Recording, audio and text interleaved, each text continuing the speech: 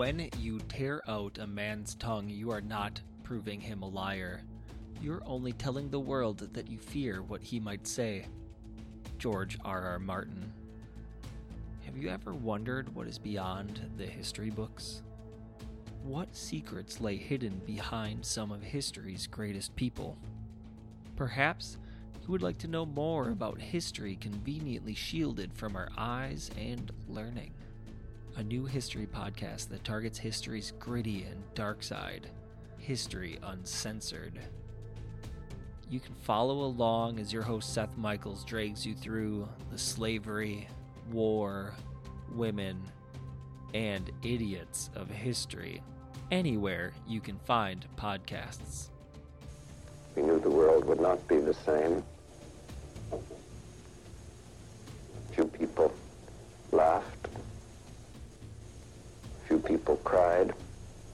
Most people were silent. I remembered the line from the Hindu scripture, the Bhagavad Gita, and says, "Now I am become death, the destroyer of worlds." I suppose we all thought that one way or another.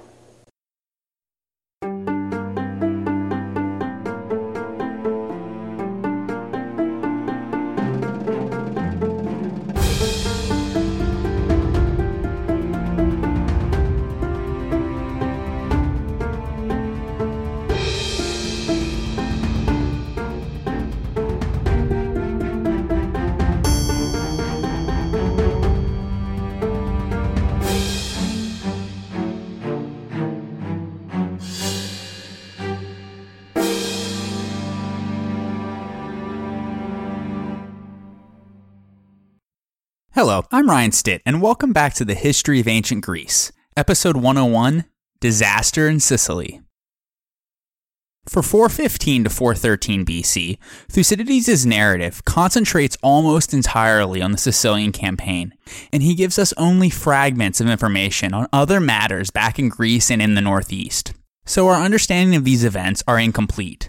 But he does mention that in central Greece in the summer of 414 BC, the democratic faction at Thespia staged a coup against their oligarchic government. It was not successful, though, as help quickly arrived from Thebes. Some of the Democrats were captured, while others managed to escape and flee to Athens for safety. Further north that summer in Thrace, the Athenians attempted to recover Amphipolis and the Pangaeus mines near the Strymon River. As we discussed in episode 99, the previous attempt by Athens to recover Amphipolis had been organized 2.5 years earlier by Nicias, in coordination with the Macedonian king Perdiccas, but was aborted when Perdiccas jolted the Athenians, joined the Spartan-Argive alliance, and then refused to give assistance to the Athenians. But by late summer 414 BC, the wishy-washy Macedonian king finally gave in to Athenian pressure, broke with the Peloponnesians, and allied with Athens once again. A fragmentary inscription has been found, recording evidence of an alliance between Perdiccas and Athens that perhaps can be attributed to this last change of alignment. In any case, Perdiccas finally gave his promised aid to Athens, and together they launched an attack on Amphipolis, led by the Athenian general Eution and a large body of Thracian mercenaries. But they failed to take the city by assault, so they brought some triremes into the Strymon River and set up a blockade, using Himerium as their base. However, this also was unsuccessful, and it's unclear how long the siege lasted, but presumably, if it was carried over into the following year, it would be called off by the end of 413 BC, due to the events that transpired in Sicily and the fact that Perdiccas died that year. Perdiccas first got together with a woman named Symmachè, who was either a slave or someone with non-Macedonian lineage. By her, he had 2 sons, Archelaus and Aeropus II. He later married a woman from the Macedonian elite named Cleopatra, with which he had another son, making him the legitimate heir to the throne.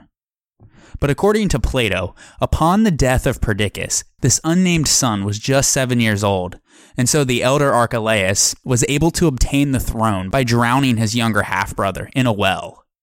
Perdiccas had guided Macedon for 35 years and played a major role both aiding and thwarting Athenian interests in the northeast during that time. But under Archelaus, who ruled from 413 to 399 BC, Macedon would become a greater power than ever before, and he would be consistently pro-Athenian. He will be on the Macedonian throne for the rest of the Peloponnesian War, and so we will return to him in the future. Moving into the Peloponnese, during this entire period, the Peace of Nicias was still formally in effect, though low-level hostilities continued. As we have discussed, Sparta and Argos continued to raid and invade each other's territory. But although the Athenians made frequent raids of their own from Pylos into Messenia and elsewhere in the Peloponnese, they refused the Argives' requests to make a direct attack on Laconia. Apparently, by their odd interpretation, this was the perceived red line that violated the peace.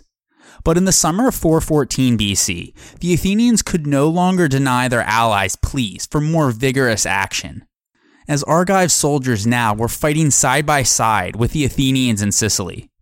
So the Athenians, likely because they now felt emboldened due to their initial successes at Syracuse, finally took actions that removed any lingering doubts among the Spartans that the peace was no longer valid. The campaigning that season began with the Spartans and their allies marching against Argos once again. They went as far as Cleone in the northeastern Argolid, but then an earthquake occurred, which caused them to return to Laconia. Afterwards, the Argives responded by invading the disputed border territory of Thyrea, where they captured much booty and then sold it for 25 talents of silver. Later that same summer, Sparta and its allies made a second invasion of the Argolid. They laid waste to most of Argive territory before returning home. In response, the Argives raided Phlius again, killing some of its inhabitants. During this raid, the Athenians had sent 30 ships to aid the Argives, under the command of Pythodorus, Laspodius, and Demartus. But in a striking departure from their other Peloponnesian expeditions after the peace was signed, the Athenian fleet also attacked Epidaurus Limera, Prasiae, and other cities on the coast of Laconia. The Spartans were understandably furious, but instead of immediately mustering an army to invade Attica, they strategically offered to submit this dispute to arbitration, an offer which the Athenians refused. Thucydides says that both the attack on Laconia and the refusal of arbitration was seen by the Spartans as a clear Athenian violation of the peace treaty. And so, if the Spartans wished to resume hostilities, the Athenians' foolish and provocative actions had now given them a plausible reason of self-defense and alleviated any guilt they might have had from starting the war and refusing arbitration to the Athenians in the first place. Despite the fact that the Athenians had technically broken the treaty with their recent raids on the Laconian coastline, the Spartans were still somewhat hesitant to initiate war with Athens once again. However, they started getting more enthusiastic when news arrived that Gylippus had reversed the situation in Sicily, as we discussed last episode. Ultimately, the Athenians' recent decision to send a second expedition to Sicily would be a galvanizing moment for Spartan inaction. In particular, the Syracusans and Corinthians now urged the Spartans to invade Attica in the hopes that it would prevent the Athenians from sending out their intended reinforcements, and the Spartans voted in favor of this proposal. They likely now were willing to prosecute the war more forcefully, not because they knew that they would be able to stop these reinforcements from making their way to Sicily, but because with so much of Athens' manpower now being committed to ensure success against the Syracusans, it would be safer for them to invade Attica now than at any other point before. And so the Spartans spent the winter of 413 BC prepping their allies and gathering iron and other materials for the building of a fort at Decalia, which was in the hills some 14 miles to the northeast of Athens and about the same south of the Boeotian border. This was the location that had previously been suggested to them by Alcibiades. They also prepared reinforcements of their own and of their allies to be sent to Gylippus in Sicily. At the beginning of spring 413 BC, they sent out 3 contingents at various times and from various locations in order to better avoid the Athenian navy. The first was made up of 600 hoplites and the Neodamodes, or freed helots, under the command of a Spartiate named Icritus, and the second consisted of 300 Thebans, under 2 of their own generals, named Xenon and Nikon, and a Thespian named Hegesander. These would leave from Cape Tenerum in southern Laconia, and sailed together across the open sea straight to Syracuse. They would make it to Syracuse at about the same time that Gylippus arrived back with his new recruits that he spent the winter gathering in Sicily and southern Italy, as we mentioned last episode. A third force of 25 Corinthian triremes and 700 hoplites from Corinth, Sicyon, and Arcadia, under the command of a Corinthian named Alexarchus and a Sicyonian named Sargius, would sail west through the Gulf of Corinth, providing escort to their merchant vessels loaded with supplies. Due to its location and cargo, of the three contingents, this third one was most likely to receive Athenian attention. But thanks to how things were shaping up in Sicily, and Sparta's willingness to resume hostilities, the Corinthians at this point were filled with confidence too. And so they actually hoped that the Athenian squadron that had just arrived at Naupactus would try to prevent their passage and engage them. At the same time, Agis led a Peloponnesian army into Attica, the first such occurrence in 12 years. After devastating the land on the Attic plain, they seized Decelea and began to build a stronghold to host a permanent garrison. It would remain there until the end of the war, and its existence denied the Athenians the use of their immediate countryside as well as their silver mines at Larium. This would do more economic damage than the short annual invasions of the early years of the war. It also had an enormous physiological effect on the Athenians. Thucydides says that instead of a city, Athens now became a garrisoned fortress. Because for the rest of the war, soldiers of all ages took turns standing watch day and night on their walls against a potential Spartan attack. In addition, each day the cavalry was sent out to keep the Spartans at bay. All of this tired their men and their horses, and since they were needed to defend their city, they were not available for the war effort in Sicily, where they were sorely missed. Meanwhile, Demosthenes had spent the winter requesting troops from their allies and getting together the necessary money, ships, and hoplites at Athens. Preparations were ready by the spring, and it's a measure of Athenian courage, or perhaps foolhardiness, that at the same time as the Spartans were building a garrison fort at Decelea, they still chose to send a large relief force to Sicily. When Demosthenes finally set sail, he did so with 65 triremes, 60 Athenian and 5 Chian, 1,200 Athenian hoplites, and a large number of allied forces. At the same time, another fleet of 30 triremes left the Piraeus under Charicles. Together, these two Athenian generals did not sail directly to Sicily. Instead, they first launched an attack on the Laconian coastline. Along the way, Charicles stopped at Argos and added a force of hoplites to his fleet, in agreement with their alliance, and Demosthenes stopped at Aegina and awaited there for his Aegean reinforcements, who hadn't arrived at Piraeus, to join him now. Then the two forces jointly plundered part of Epidaurus Limera before moving on to their ultimate target, a cape across from the island of Cythera.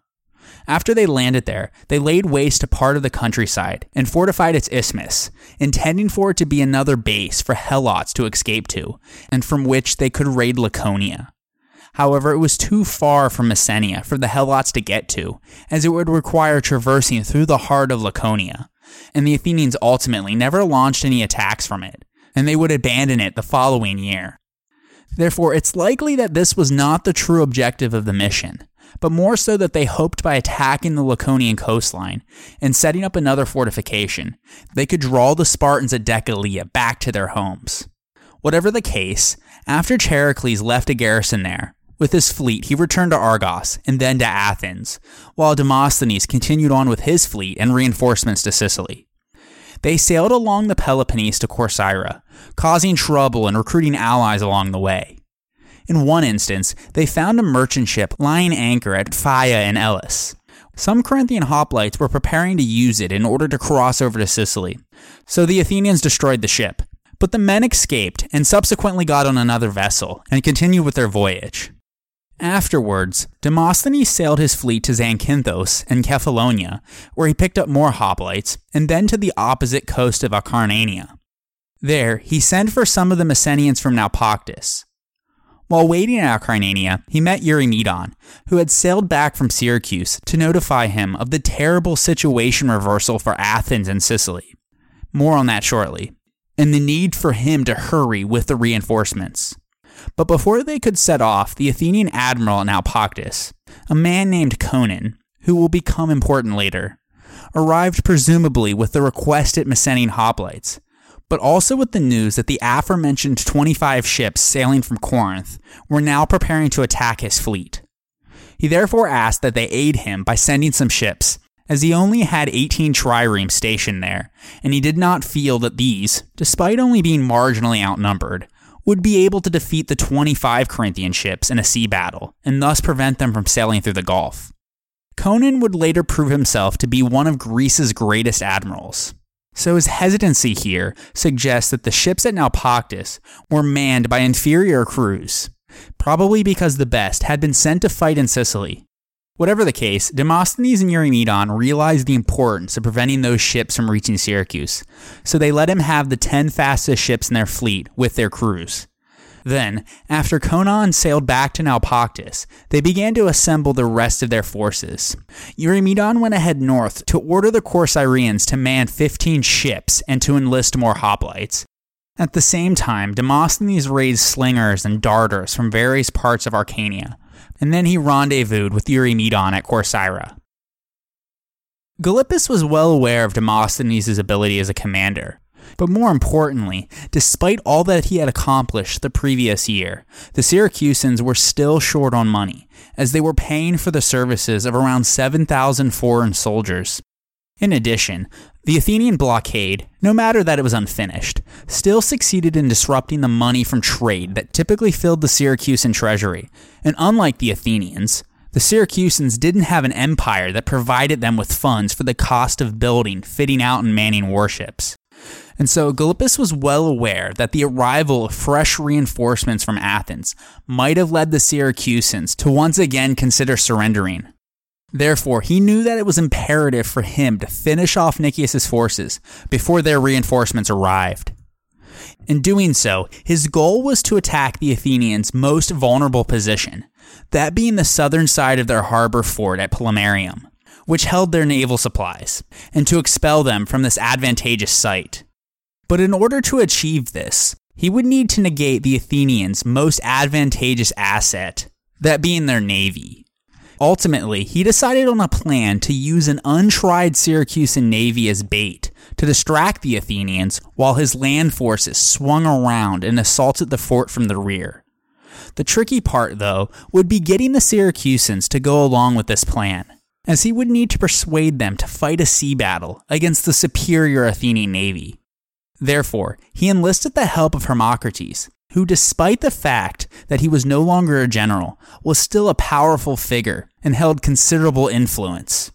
After Gylippus convinced Hermocrates of the efficacy of his plan, they called the Syracusans together for a meeting in their assembly.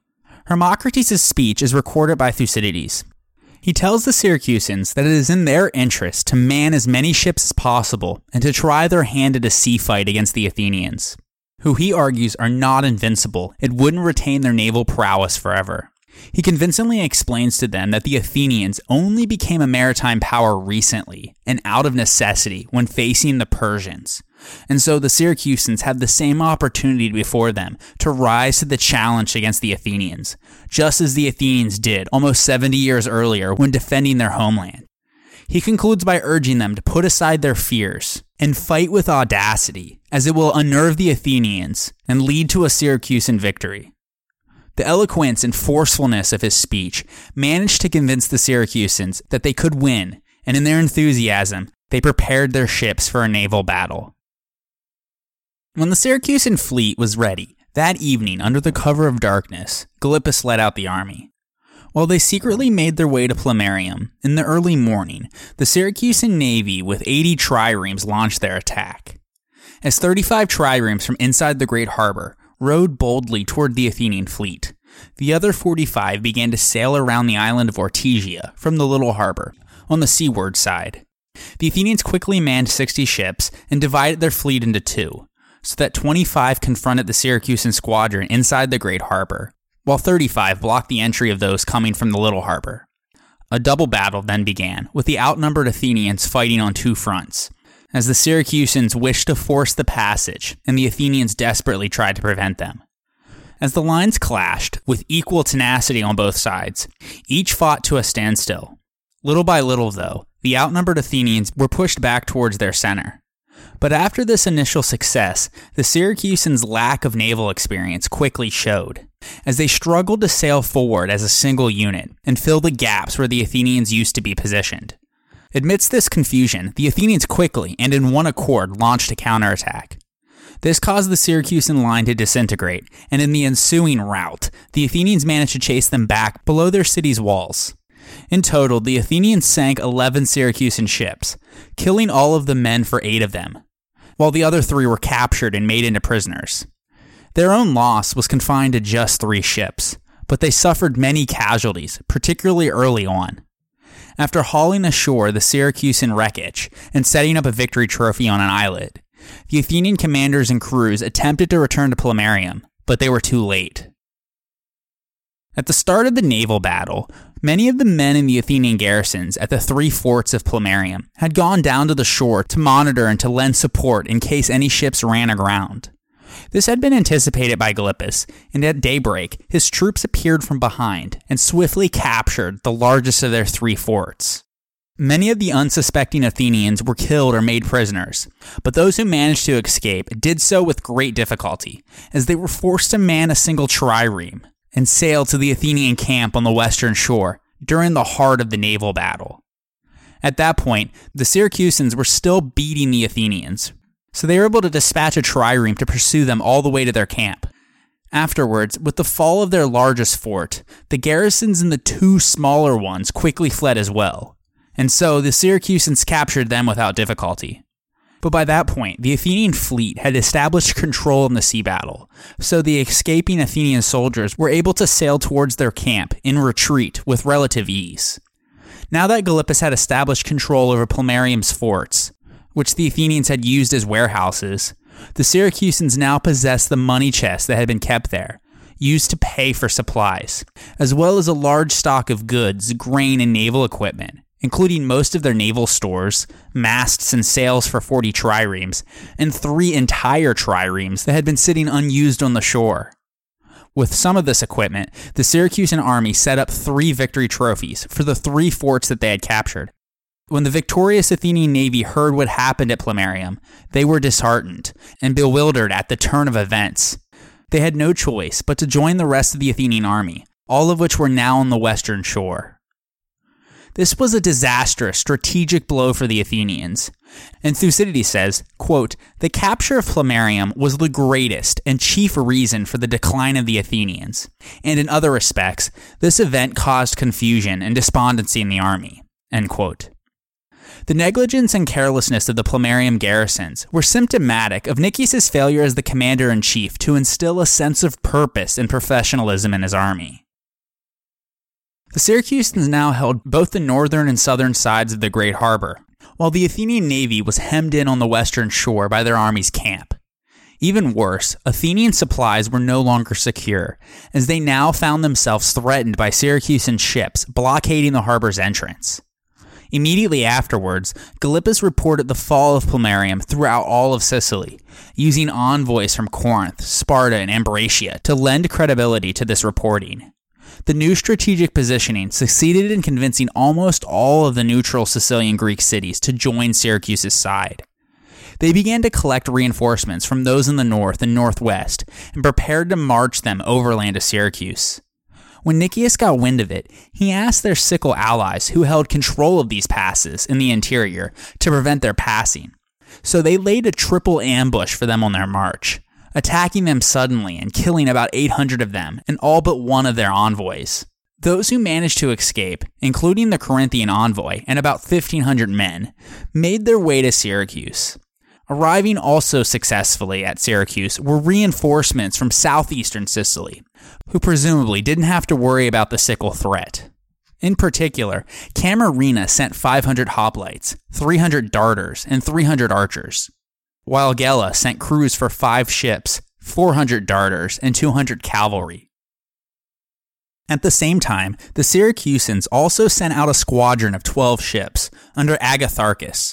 One of these went to the Peloponnese, also with Corinthian, Spartan, and Ambraciot envoys, to tell of their success at Plemmarium and to seek even more support abroad in terms of ships and troops from their allies on the mainland. The other 11 went to southern Italy to intercept and destroy ships filled with provisions that were being prepared by Athenian allies for Demosthenes' fleet to pick up en route to Syracuse. They managed to find and destroy all of these vessels, as well as to burn the stockpiles of timber on the shore that Nicias had requested so they could be used to repair his rotting triremes. Afterwards, the 11 Syracusan ships sailed to Locris, and while at anchor there, one of the merchant ships from the Peloponnese came in, carrying a number of Thespian hoplites. So they took them on board and sailed along the shore back to Syracuse. The Athenians, though, had received intelligence of the squadron's activity in the north, so with their 20 ships stationed at Megara Hablaea, they were on the lookout for the return of the Syracusan ships. But they were only able to capture one vessel with its crew, while the other 10 were able to make it back safely to Syracuse. While all of this was taking place, Demosthenes and Eurymedon had both finally rendezvoused at Corcyra, and their reinforcement fleet was now ready to cross the Ionian Sea to the southern tip of the Iapygian promontory, which is directly west of the northern tip of Corcyra. There, they renewed Athens' old friendship with Artis, the chief of the Messapian tribe, and in return, he provided them with 150 Iapygian darters for their expedition. Then they sailed south to Metapontum, which provided them with an additional 300 darters and 2 triremes, and then to Thurii, where they found that the Thurians' oligarchic government had been recently expelled by a revolution. And so the democratic Thurians took advantage of the situation to conclude a defensive and offensive alliance with Athens. As a result, the Thurians also joined in on the expedition by sending 700 hoplites and 300 darters. The 2 Athenian generals then sailed further southwards along the Italian coast. But once again, the Athenian fleet was denied access to Croton and Locris, and so they continued on their journey to Rhegium.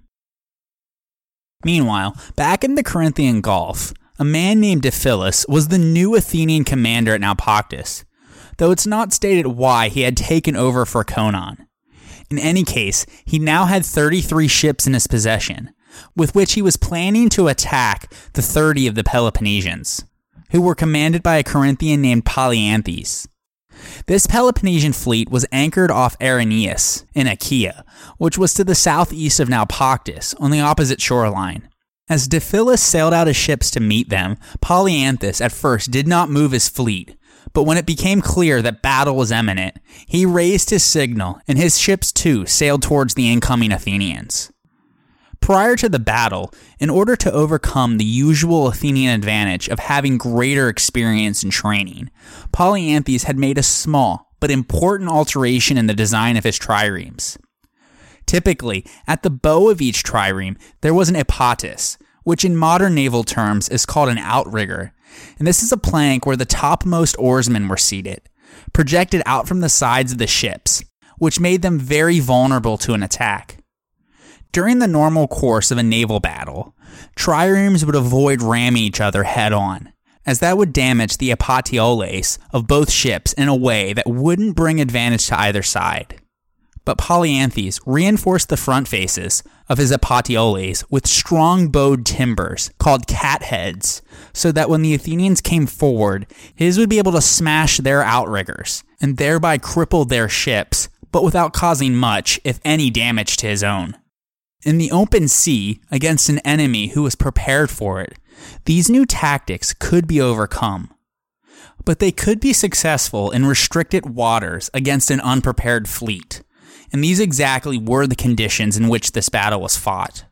So during an obstinate struggle, the Corinthians, with their reinforced epatioles, were able to totally disable 7 Athenian vessels, while only losing 3 of their own in the battle. Still, the results were indecisive, and so both sides set up victory trophies. The Athenians managed to gain possession of the wreckage as the wind drove it to their shoreline, but the strategic victory went to the Corinthians. For the first time, a Peloponnesian fleet had fought a numerically superior Athenian fleet to a standstill. But more importantly, they were able to force their way through the Gulf, and thus provide protection to their merchant ships traveling west to Syracuse. The Athenians no longer had the overwhelming naval superiority which they had enjoyed thus far for the length of the war, and the repercussions of this cannot be overstated. Back in Sicily, there were many minor, though almost daily skirmishes in the Great Harbor. Spurred towards new strategies from 2 years of constant warfare, both sides now applied all their ingenuity and engineering skills to the naval effort. At Nicias' orders, Athenian engineers transformed the exposed shoreline of their main camp into a palisade by driving long wooden stakes into the sand beneath the water some distance offshore, acting as an artificial harbor that protected their ships when drawn onto the beach. In addition, the entrances of this palisade were widely spaced at about 200 feet apart, and empty merchant freighters were anchored in front of them. Each was equipped with iron or lead weights in the shape of dolphins that were suspended above the gaps. If a Syracusan trireme tried to attack the palisade, these heavy metal dolphins, as they were called, would plummet downwards, punch holes through their hulls, and either disable or sink them. At the same time, the Syracusans had placed wooden stakes in the waters in front of their own docks in order to allow their ships also to lie at anchor inside without fear of the Athenians sailing up and destroying them. But the Syracusan engineers made sure that most of the stakes in the stockade did not go above water, making them barely visible and very dangerous for the Athenians to sail up for fear of running into them unknowingly and puncturing their ships. So the Athenians knew that these needed to be destroyed if they had any hopes of launching an assault on the Syracusan harbor. In order to do so, they converted one of their largest merchant freighters into a kind of floating fortress, with its very own wooden towers and screens, and loaded up with archers and dart throwers. During one dangerous operation to remove the wooden stakes that protected the Syracusan naval station, this floating fortress was towed across by Athenian triremes. During one dangerous operation to remove these wooden stakes, this floating fortress was towed across by Athenian triremes to the Syracusan naval station, while hired divers plunged into the water from small boats. As the Syracusans tried to shoot them with missiles from their docks, the Athenian archers and dart throwers on the floating fortress kept up a running fire of missiles of their own in order to provide their divers cover. Once under the surface, these divers then pulled up or sawed through the wooden stakes. The operation ultimately was successful, and most of the stakes were removed. While all of this was taking place, Gylippus began to make plans to dislodge the Athenian camp before their reinforcements could arrive, but it quickly became clear to him that in order to do so, the Syracusan fleet would have to beat the Athenians at sea before his army could achieve anything significant on land. But after their first defeat, the Syracusans weren't quite up for the challenge of round 2. However, when news arrived of the Peloponnesian triumph in the Corinthian Gulf, the Syracusans began to grow more confident, until finally they were eager to challenge the Athenian fleet once more. Their ships, though, were still inferior to that of the Athenians, and so to counter Athens' greatest naval asset, their maneuverability, Syracusan ships were redesigned for sea fighting in the narrow waters of the Great Harbor. Their bows were shortened, and the forward sections of their rowing frames were strengthened by adding longer wooden beams. Similar to the earlier Corinthian innovation, Syracusan shipwrights also cut off the beaks of their rams, which left them with blunt, snub noses made of solid timber. These then could be used to ram head-on the lighter, hollower prows of the Athenian ships, which would smash their vulnerable rowing frames and put the upper ranks of oarsmen out of commission. And because they were hemmed in on the western shore of the Great Harbor, the Athenians would have very little room to evade them. Although the Athenians by now had learned reports of the efficacy of head-on attacks made by the Peloponnesians in the Corinthian Gulf, their overconfidence in their own superiority and their belief in Peloponnesian naval incompetency led them to believe that these were not carefully planned tactics, but moves made inadvertently by inferior crews. In fact, this was the standard stereotype held for those who engaged in this type of naval warfare, and the Athenians thought it was superior, both in skill and tactics, to sail around and ram ships from the side, a maneuver called the periplus, rather than head-on. and so they didn't expect what they erroneously believed to be accidental, unskillful tactics to be transferred over to the Syracusans here. Once again, in this second stage of his attack on Nicias' forces, Gylippus planned a joint operation by land and by sea. His battle strategy involved his land forces threatening the Athenian fortifications from multiple directions, while his navy sailed against the Athenian fleet. So on one morning, Gylippus marched his army out of Syracuse to the portion of the Athenian wall facing the city, while Syracusan forces from the garrison at Olympium approached it on the opposite side. And so some Athenians ran to one wall and some to the other, and since they now had to defend their walls on two sides, this left them woefully unprepared to face the approaching Syracusan fleet of 80 triremes, commanded by a Corinthian named Ariston. Because of this, Plutarch relays an anecdote here that Nicias did not wish to engage in another sea fight until after Demosthenes and the reinforcements had arrived. He was confident that his stockade and so-called dolphins would protect the fleet, and that all attention should be focused on defending the walls. But Menander and Euthydemus, who had only just recently been appointed to the rank of strategos for the first time, were eager to achieve a success of their own before the other two generals arrived and overshadowed them. And so while Nicias manned the army on the wall, they managed to scrap together enough men to fill 75 triremes and put them out to sea to fight the Syracusans. The first day's fighting proved inconclusive though, as the two armies and navies were involved only in minor skirmishes and maneuverings with instances of advancing, but not before they retreated back to their normal position. Ultimately, by the end of the day, the Syracusan land forces and navy fell back to their original positions.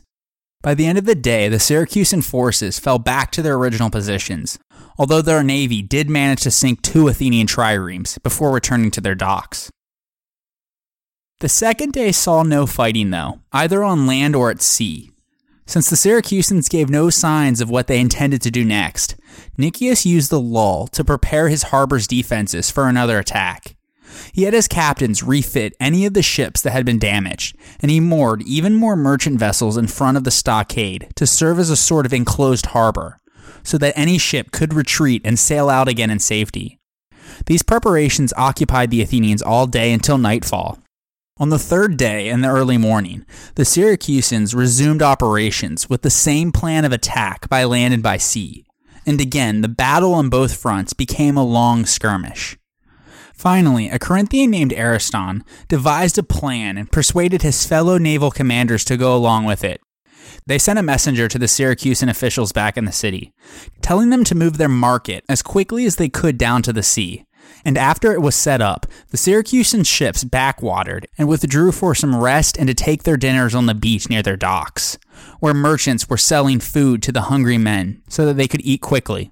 As we have mentioned before, Greek soldiers and sailors at this time had to purchase their food from local markets, so the speed with which a trireme crew's meal could be prepared and eaten would be significantly affected by the proximity of the market to the boat.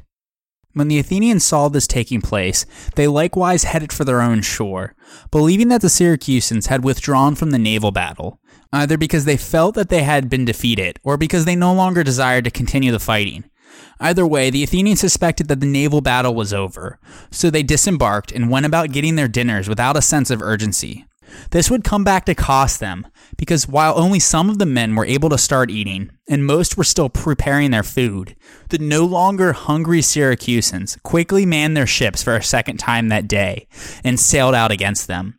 Amidst great confusion, the tired, still hungry, and now stunned Athenians barely succeeded in boarding their ships for a second time and putting them back out to sea. For some time, both parties remained on the defensive without engaging. But finally, the Athenian generals, not wanting their very hungry and tired men to be worn out by waiting, ordered their fleet to charge out towards the Syracusans. Seeing this, the Syracusans sailed out to meet them with a head-on charge of their own. In this second battle, they not only attacked them head-on, but in even narrower waters and with a few new tricks than before. They had loaded their decks with javelin throwers, so that once an enemy trireme was immobilized by being rammed head-on with their modified prows, they could hurl their javelins at Athenian rowers. In addition, daring Syracusans in small boats dashed in under Athenian oar banks and threw javelins to wound or kill even more defenseless rowers. These unorthodox tactics, combined with the weariness and hunger of the Athenians, proved to be decisive, and the Athenians were only able to escape disaster by fleeing to safety behind their palisade and their rigged merchant ships. The Syracusans pursued after them, but 2 of their ships were too reckless and too aggressive in their excitement, and so they were destroyed by the dolphins. One of the 2 ships had its crew taken as prisoners. In total, the Syracusans managed to sink 7 Athenian ships, and an even larger number were disabled, as many Athenian sailors were killed or taken prisoner. The Syracusans then set up victory trophies for both engagements. This was their first naval victory ever, and it was a convincing one against the mighty Athenians. They were now confident in their own naval superiority, and together with their land army, they believed that they could defeat Nicias' forces once and for all. However, although the Syracusans now dominated the Great Harbor, that wouldn't last for long. It was now July, and just as the Syracusans were making preparations to deliver the final blow to Nicias' forces, on land and at sea, Demosthenes and Eurymedon finally sailed into the Great Harbor with their long-awaited reinforcements. This new fleet consisted of 82 ships, including 73 triremes, and carried a total force of around 20,000. Including 5,000 hoplites and 3,000 javelin throwers, slingers, and archers, as well as supplies for all aboard and those at Nicias' camp, in the form of weapons, money, siege machines, and every kind of equipment necessary. In addition, Plutarch says that the triremes were decked out so theatrically in order to terrify the enemy. The size and appearance of the fleet amazed and intimidated the Syracusans, and their arrival had a tremendous psychological effect. Despite foreign occupation, the Athenians had sent an expedition almost the same size as the first, and because of this, Thucydides says that some in Syracuse started to wonder if there would ever be an end to their city's peril if the Athenians could just reload like this whenever they suffered a defeat. In terms of military advantage, these massive reinforcements briefly gave the Athenians the initiative once more, and as they sailed into the Great Harbor, the Syracusans fell back to their docks, and the Athenians were able to re-establish control at sea. Once Demosthenes landed his troops, he immediately began to assess the situation. Being a brilliant tactician himself, he thought along the lines of Lamachus' original strategy, for an instant attack, while the enemy was in a state of shock and awe about the size of the new force. So with his characteristic clarity and boldness, he planned to remedy Nicias' previous mistakes at once. He was confident that his fleet could blockade the city by sea, and he quickly realized that the key to success had to be the capture of the Syracusan third counterwall, which would allow the Athenians to complete the circumvallation of Syracuse by land. Therefore, he first led the Athenian army out to lay waste to the lands around the Anapus River, and the Syracusans were so taken aback by his arrival that they did not even send their cavalry and light infantry from Olympium out to oppose him this time. Next, he made his first direct attack on the heavily guarded Syracusan third counterwall on Epipoli. However, the siege engines that he brought up were set on fire by those Syracusans defending the wall, while the rest of his forces were repulsed at all the different points that they tried to attack. This demonstrated to him that any assault by daylight would ultimately be in vain. So undaunted, in early August, he, along with Eurymedon and Menander, led a second attack on Epipoli. This one was boldly at night, on the western pass of Euryalus, with about 10,000 hoplites and 10,000 lightly armed troops, while Nicias was left behind with the rest of the forces at their camp. In total darkness, with only the moon above them, they surprised the Syracusan garrison and took the fort. They slew some of them in the process, though most managed to escape at once and raised the alarm to the other 2 camps defending the counterwall, which alerted them that the Athenians were on the heights in full force. Those camps were manned by their allies, and together with the Syracusans who escaped, they advanced against the Athenians' position. But they too were quickly routed, and the Athenians then raced forward to exploit their success by sending a first force ahead to clear the way while a second force followed behind swiftly to the counterwall. The Syracusans who stayed behind to guard it were easily dispersed, which allowed the Athenians to capture and tear down parts of it. By this point, Gylippus had received word of the situation, and he managed to gather his forces and advance to the counterwall, but they too were dispersed and forced to retreat. All of this was achieved with daring and unexpected tactics led by Demosthenes. But the situation would quickly change for the Athenians. After their initial victory, the first Athenian force pressed on further, but they did so with less order this time, as they wished to make their way as quickly as possible through the whole force of the enemy before they had time to rally. But in the process, the Athenians came across a regiment of Boeotian hoplites, led by the Syracusan general Hermocrates. They made a determined stand in the dark by falling upon the Athenians from every which way with their spears. Those who weren't killed turned and ran in confusion. This defeat proved to be the turning point of the battle, as the Athenians quickly became disorganized in what devolved into a chaotic nighttime operation.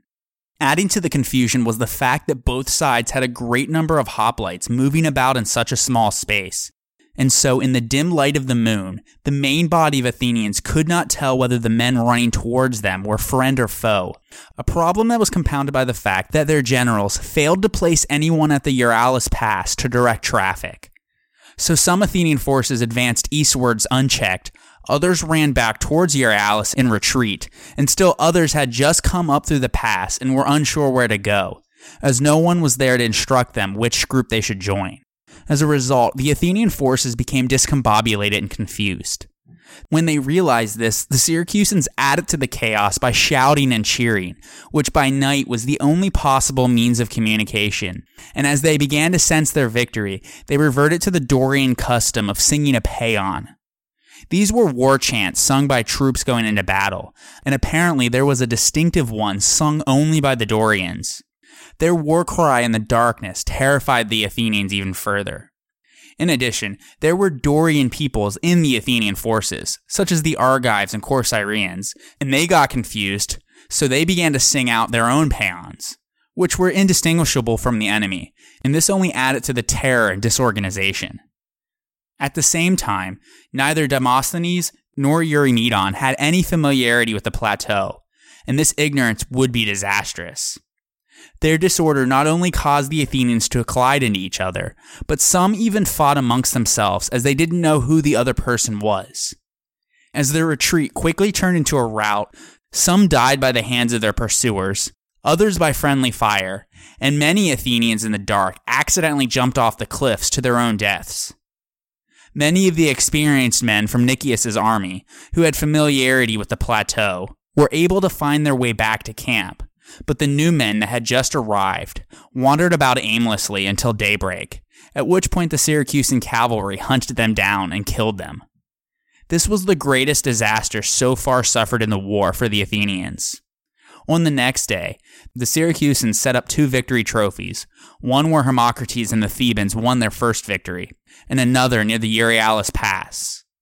Then, the Athenians under truce collected their dead, and the magnitude of the disaster became evident. Around 2,500 were killed, and many more were wounded or had lost their armor in the retreat. This defeat brought an end to the Athenians' hope of conquering Syracuse and Sicily. It was now replaced by the goal of simple survival.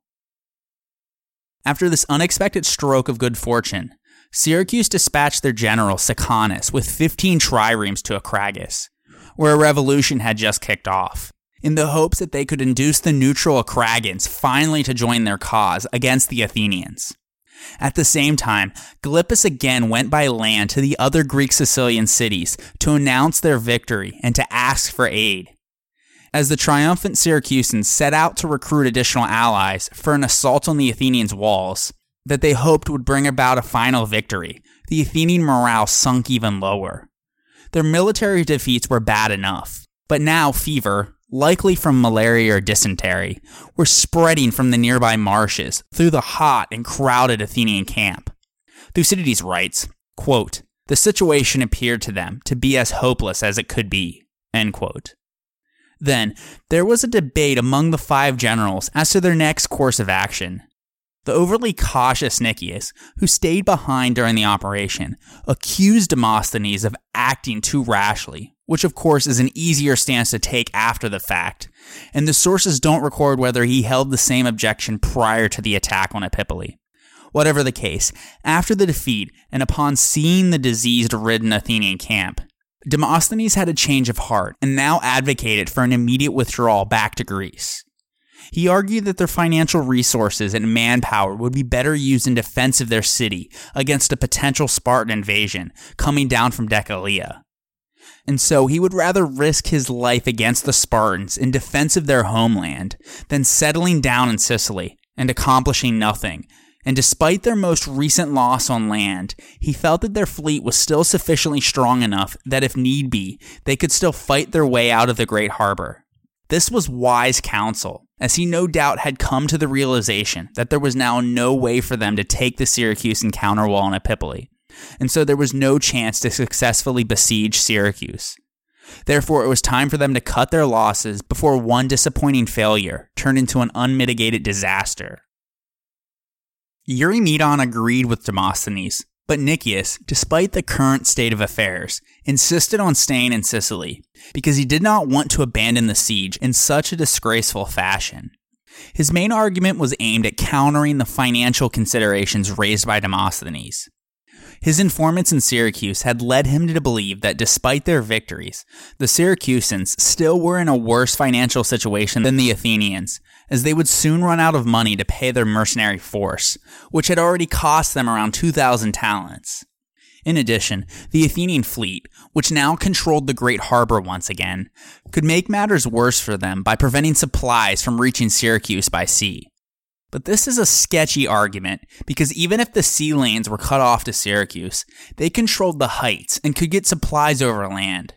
Sure, the Syracusans were short on money, but their victories would have improved their credit and encouraged their allies to lend them what they needed to achieve complete success. And they could always temporarily tax their own citizens in times of crisis.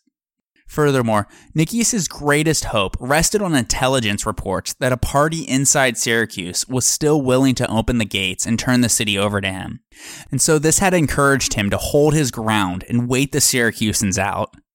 Again, this isn't a compelling reason, as the hopes of treason could likely have been a ruse by the Syracusans. Sure, there may have been a pro-Athenian faction still willing to help Nicias, but they likely wouldn't have gained enough support for their cause following Syracuse's recent victories, as the strategic situation was nowhere near the same as it had been before Gylippus' arrival. Nicias then went on to explain that he preferred to be killed by the enemy, rather than being killed by the Athenians, who would condemn him if he returned having not met any of their three objectives.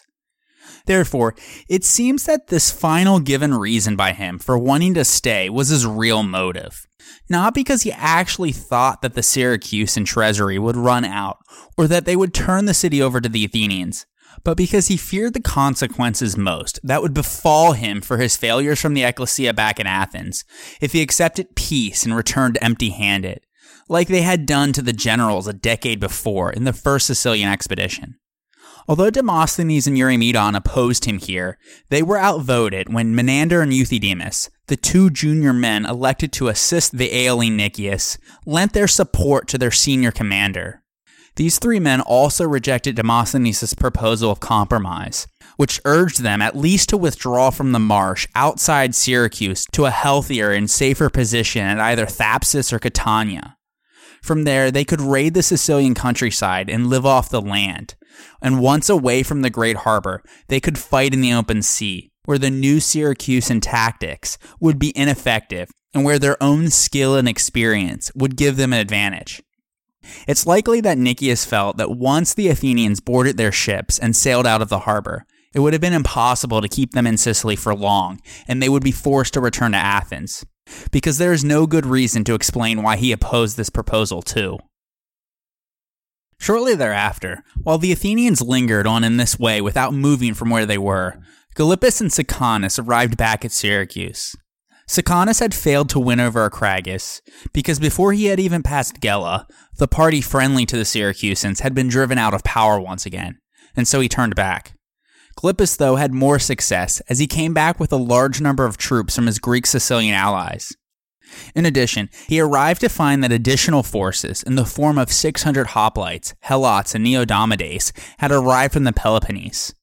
It's possible that these were the ones that Demosthenes had previously attacked in Elis.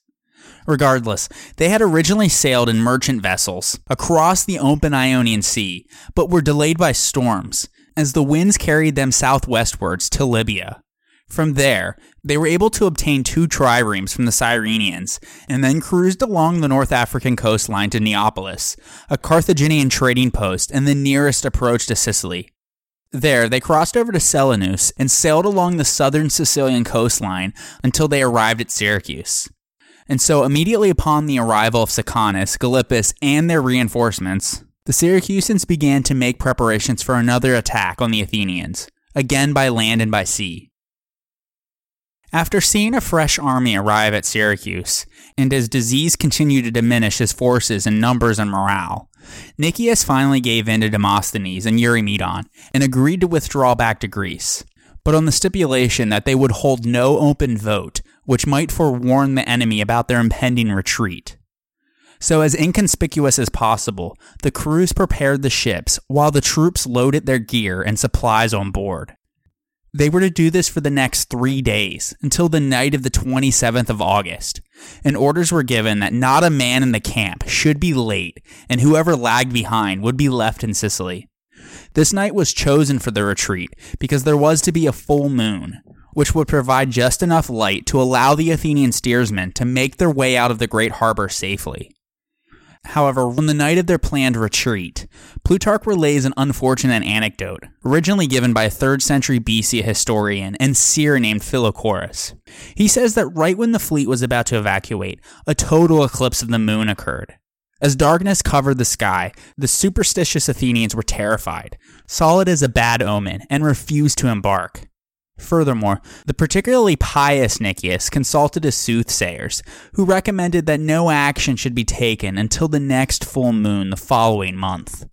A commander who really wished to escape or continue with the journey could have conceived an interpretation, like Pericles had done previously, to the effect that the gods are favoring this journey or something along those lines.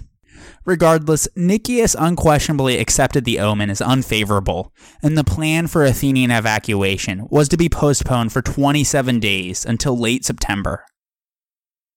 Their delay was costly, though, because word inevitably leaked to the Syracusans by deserters that the Athenians had planned to leave and then remained.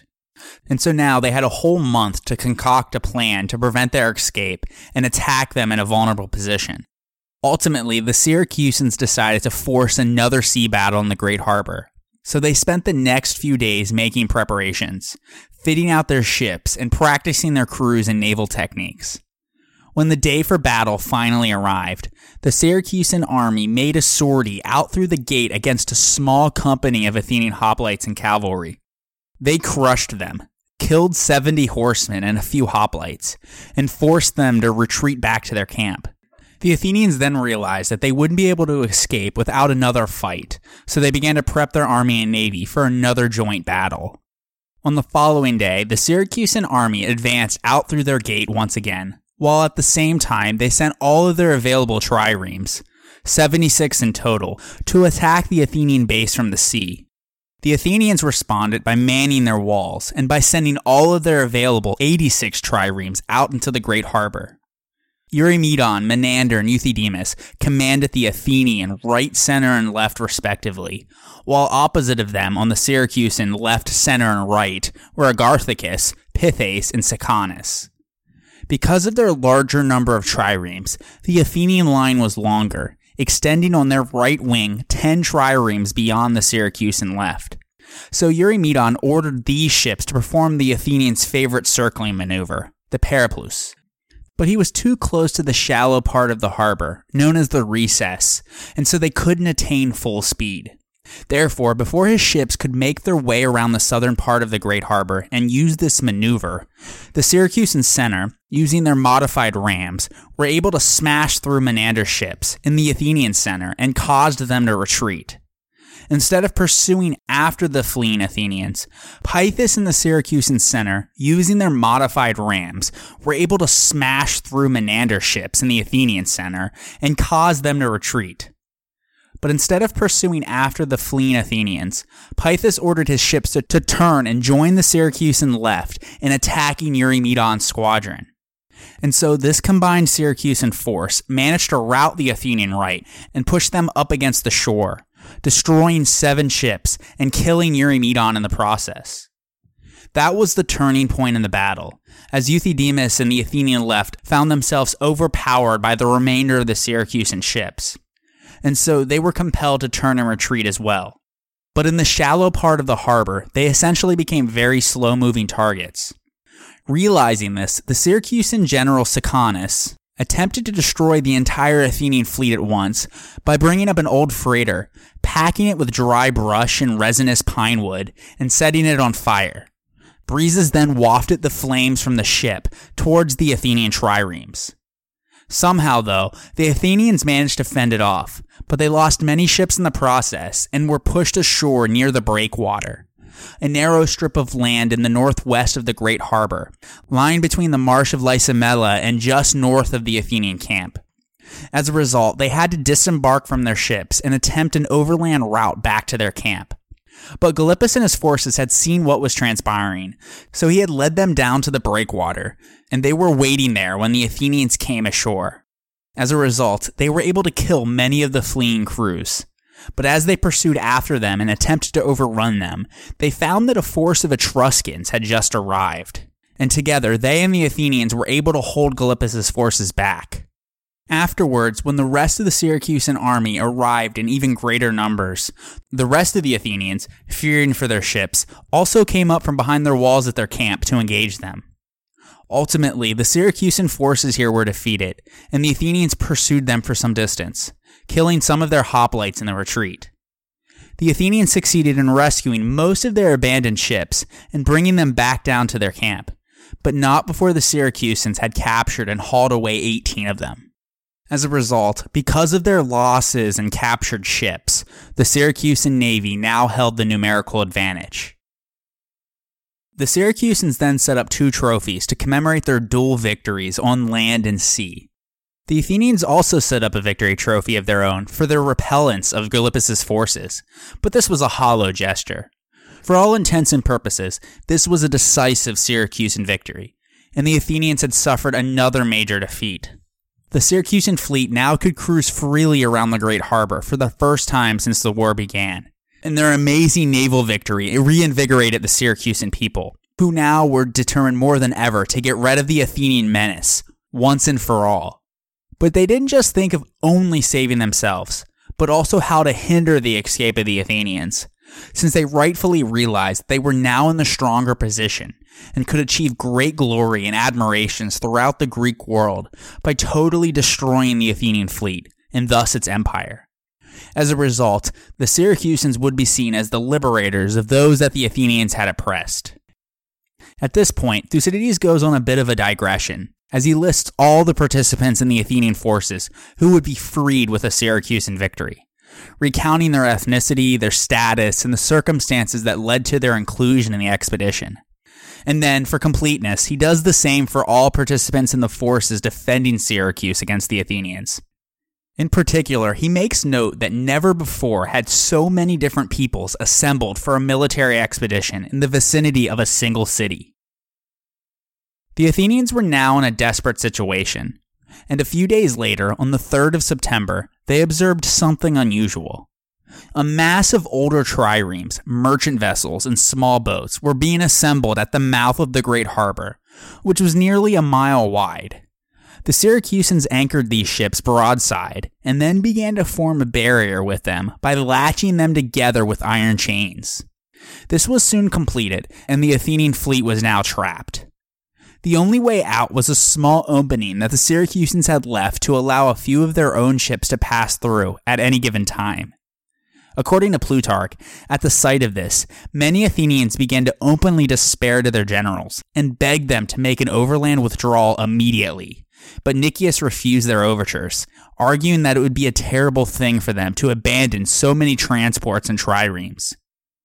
The Athenian generals and other officers then held a council of war to discuss their current situation and their next course of action. Factored into their discussion was that they now were very short on provisions. And so, with the great harbor effectively sealed off, they determined that they needed to force the action very quickly. Ultimately, they decided to abandon their main camp, to reduce their lines to just a harbor fort close to the ships, and to build a smaller walled enclosure around it in order to protect their sick and injured. They would put all healthy bodies on every available ship for a single battle, and there were still enough healthy rowers and fighting men left to fill 110 triremes. If victorious, they would be able to destroy the barrier, collect those left behind at the harbor fort, and make their way to the open sea and onto Catania. If they lost, they would have to burn the boats and make an overland retreat to the nearest friendly territory, whether it was Greek or Sicily controlled. However, the force that now prepared to fight for their very existence was not the same type of fleet that had made Athens a superior naval power. Instead, they were a ragtag group of hoplites, javelin throwers, and archers who would have to stray away from the traditional, sleek ramming techniques for a more antiquated naval fighting style. Learning from their previous defeats, in order to meet the enemy's offense of ramming head-on with thickened catheads, the Athenian ironworkers began to forge claw-like grappling irons that could snag an enemy ship and prevent it from backing away after ramming. And so after the Syracusan ships would attack them, they would become immobilized, and Athenian archers and javelin throwers would then be able to shoot at them while hoplites leaped across for hand-to-hand combat. This is the type of naval warfare that Thucydides once called the old style of fighting. Essentially, the Athenians prepared to bulldoze their way through the great harbor. 6 days later, on the 9th of September, all preparations had been made, and what historians call the Second Battle of Syracuse took place. With the death of Eurymedon, Demosthenes took over command of the Athenian fleet, alongside Menander and Euthydemus, while Nicias remained on the shore with a small fighting force to defend the Athenian harbor fort and the sick and injured left behind in it. Nicias, though, as the commander-in-chief, still spoke to the entire assembled fighting force on the beach. He saw that they were still disheartened by their unprecedented and decisive defeats at sea, so after prayers and sacrifices were made, he gave an exhortation, hoping to raise their spirits. He reminds them that victory would permit them to see their native cities again and calls upon them to draw from their experience as veterans. He begs them not to be daunted by recent reverses and reminded them of the many privileges that they currently enjoy under the empire. In order to fill them with confidence, he then lists out the many preparations and changes that they have undertaken to ensure success in the upcoming naval battle. He concludes with a dire assessment of the strategic situation by warning them that Athens has no military resources in reserve, and that failure here will lead to their quick defeat by Syracuse and then by Sparta. Therefore, he calls upon them to fight with everything that they have left in order to preserve themselves and the Athenian way of life. Afterwards, he gave orders for them to man the ships, and then he took a boat through the Athenian fleet, stopping at each trireme and addressing each captain personally by their name and tribe, so that they remember their ancestors, families, and gods, in the hope of inciting them to even greater efforts. Meanwhile, on account of the preparations being made by the Athenians, Gylippus and the Syracusans could sense that they meant to force a sea battle that very day.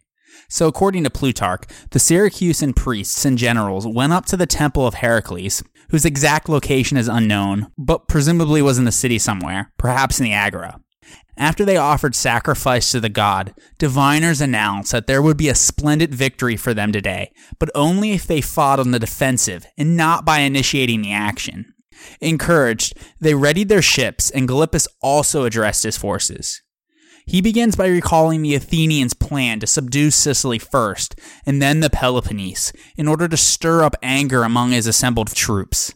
He then asserts that the recently defeated Athenians are unlikely to recover their spirits, while the Syracusans now have superior morale. But despite the fact that they have superior numbers, the Athenians now are desperate and will be forced to use unfamiliar tactics. Therefore, the Syracusans should not take their opponent lightly, and definitely should not expect this to be the same kind of fight as before. With those words of caution, he urges them to take revenge, and they must do so by not acting cautiously, but with boldness, because failure would allow the Athenians to escape, while a success will bring nothing less than the total destruction of their evil empire, which has come to subdue them. After his speech was finished, Gylippus perceived that the Athenians were manning their ships, and so he too ordered his sailors to man theirs. After Nicias had finished his previously mentioned speeches to each captain, he withdrew to the shore where he lined up his detachment of Athenian foot soldiers, while Demosthenes, Menander, and Euthydemus launched their 100 triremes and rowed straight for the barrier across the mouth of the great harbor to force their way out. The Syracusans, on the other hand, also had about 100 ships. Their fleet once again was led by Sicanus and Agatharchus of Syracuse on the wings, while Pythis from Corinth commanded the center. They were spread around the harbor, while the Syracusans also placed a small detachment of ships in front of its barrier to guard the exit. In addition, Syracusan foot soldiers lined their shore, and the families of the warriors occupied every high place in order to watch the fight, so that the battle quickly became a sort of athletic spectacle for the soldiers and non-combatants watching on the sideline. As the Athenian fleet sailed towards the harbor's mouth, the Syracusan fleet descended upon them from all sides. The leading Athenian triremes, though, were able to power through and reach the barrier, where they desperately tried to hack through the iron cables that secured the moored ships. But they could not achieve this fast enough, and just before the Syracusans were about to clash into them on their flanks and in their rear, the Athenians collectively were forced to turn and fight. A fierce battle ensued, with some 200 ships packed close together in a tight space, and both sides displaying great zeal. It quickly became clear that spies had carried word to the Syracusan generals of the new Athenian strategies, as animal hides had been stretched over their prows and the forward part of their decks, which neutralized the iron hands of the grappling hooks. In addition, the Athenian ships were extremely cramped and with no room to maneuver. While the Syracusans could easily ram them head-on, the Athenians weren't able to move to ram them from the side, as they preferred. The Athenians weren't able to move to attack the enemy from the side, as they preferred. Furthermore, in a normal battle in open waters, disciplined rowing was a major Athenian advantage. But amidst the chaotic fighting in such a tight space, the shouting of the men was so loud that it was impossible for the rowers to hear the calls of the coxswains keeping their stroke. So the Syracusans here had successfully managed to strip all Athenian advantages in experience, skill, and technological innovation. Diodorus Siculus writes that the entire great harbor was consumed with the loud crash of ships striking ships, and the cry of desperately struggling men slain and being slain. Thucydides describes the varied emotions, cries, exaltations, and anguish when things either went well or badly for those watching on the sidelines. For example, whenever they saw their own fighters winning, the spectators would sing songs of victory. But when they saw them being defeated, they would groan and with tears offer prayers to the gods. At one point, some Syracusan triremes were destroyed along the walls, and their crews were slain before the eyes of their kinsmen, so that parents witnessed the death of their children, and sisters and wives saw the pitiable ends of their brothers and husbands. Most of the individual fighting, though, must have been hard to make out in the jumbled mess of ships. Collisions were frequent, and in the narrow battle space, this likely resulted in multiple ships hitting into each other, like a naval version of bumper cars. Javelin throwers and archers launched their projectiles from the decks of both sides, but neither had the experience doing so while being rammed in close quarters and being thrown about vigorously by the waves, so there was very poor accuracy. As a result, the Syracusans resorted to throwing stones, which were easier to control and more effective in these conditions. Much of the combat, though, involved hoplites boarding the other side's ships and fighting in hand-to-hand engagements. The battle raged on like this for a very long time, with no clear victor emerging, as neither side was willing to quit regardless of how many died around them.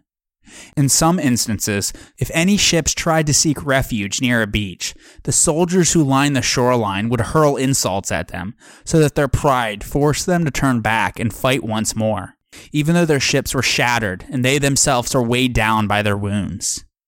Over time, though, the Syracusans managed to push the Athenian ships little by little towards the western coast. Eventually, the remaining Athenian ships gave way, and then they fled in panic for their camp behind their harbor fort. With much shouting and cheering, the Syracusans chased after them. The Athenian army on the shore ran back to their camp, some to help those disembarking from the ships, and others to guard what was left of their wall.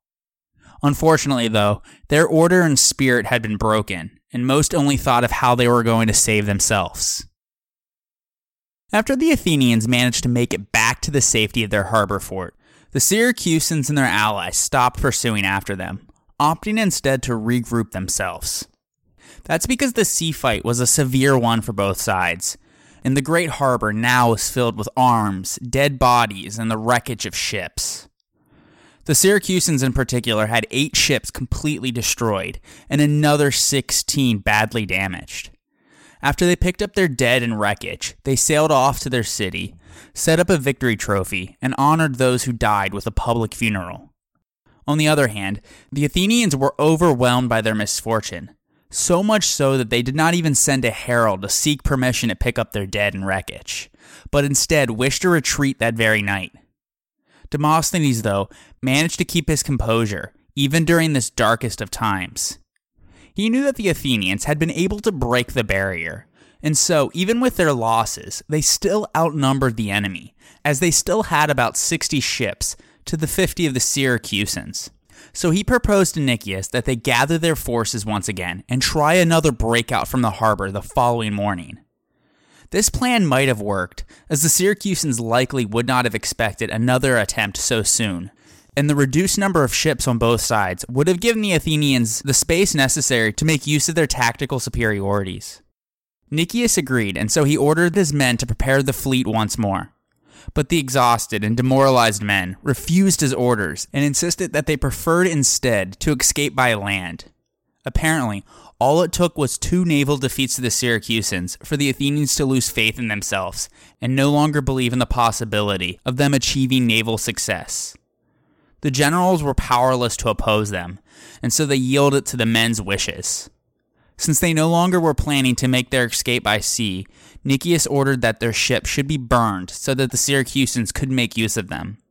Then the Athenian generals began to make preparations for an overland retreat that evening under darkness. Meanwhile, after the battle, Syracusan discipline had also disintegrated, but for opposite reasons.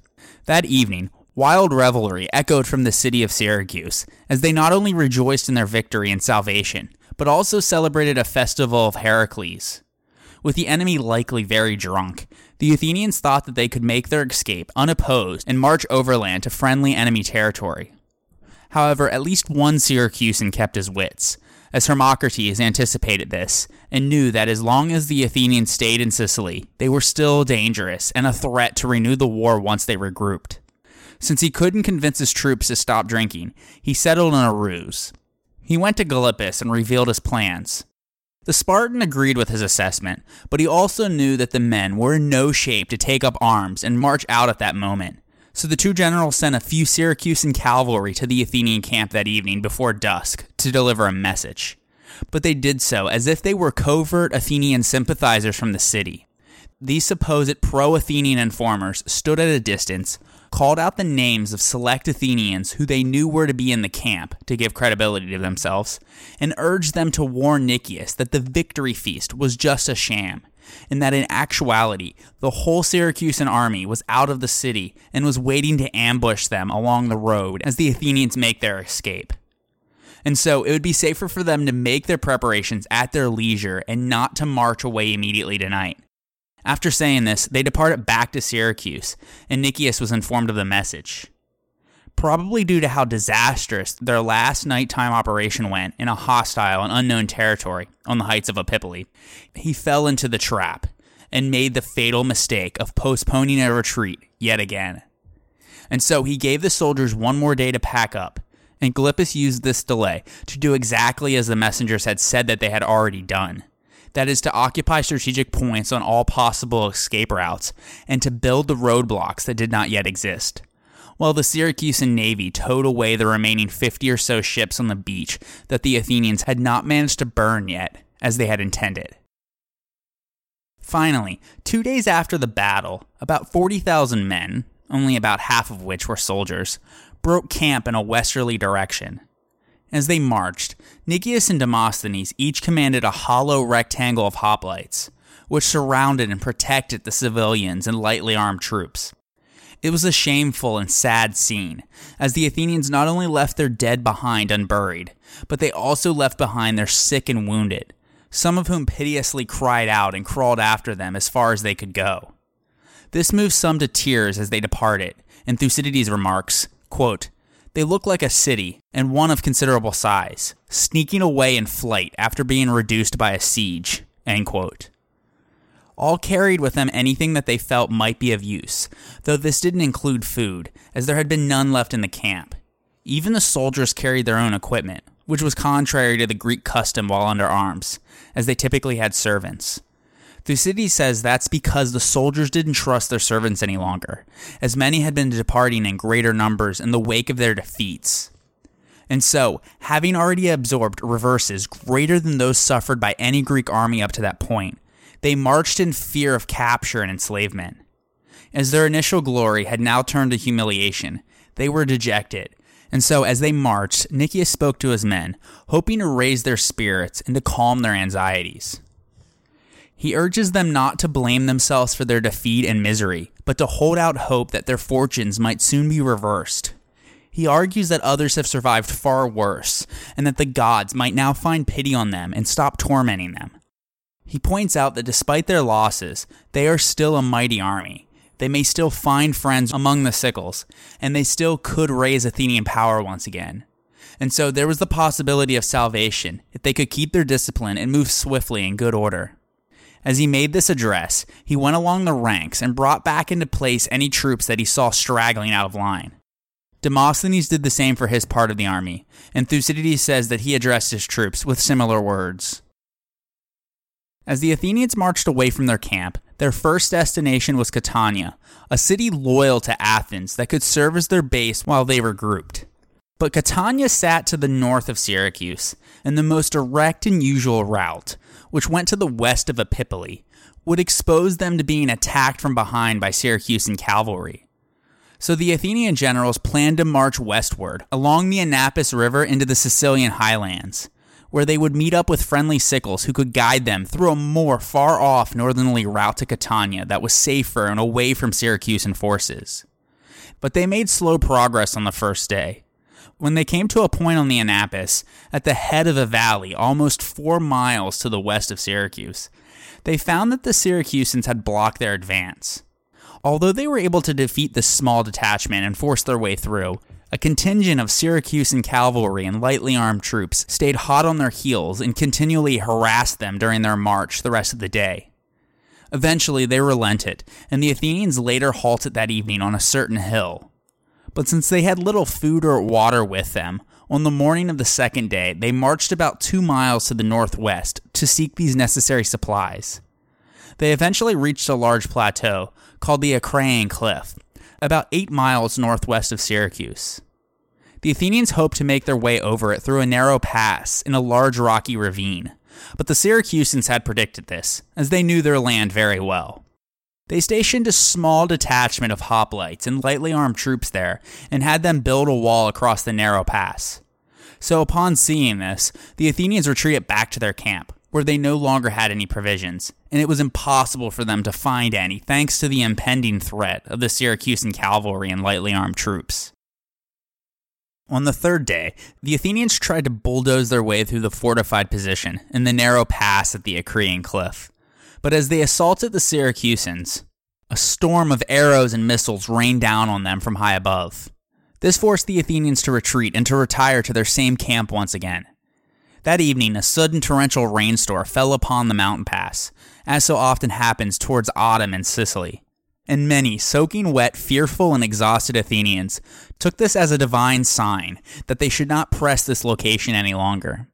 In addition, they had received word that Gylippus' troops now were behind them and were trying to build a barrier to pin them in from both sides. So they quickly sent a force to prevent its completion, and after this success, they decided to move the entire army back off of the plateau and away from the Syracusan forces. Their new plan was to march an even longer route that was further northwest to bypass the Acraean cliff, and then from there to head east for Catania. So on the fourth day, they pressed forward with this plan. As they marched, the Syracusan cavalry and javelin throwers continued to harass them from a distance, concentrating their attack on Demosthenes' troops in the rear, in the hope that as all of their stragglers were being mowed down, it would cause panic in the rest of the army. But despite suffering heavy losses in their rear guard, the Athenians kept their composure, persevered, and continued on for about 2 miles.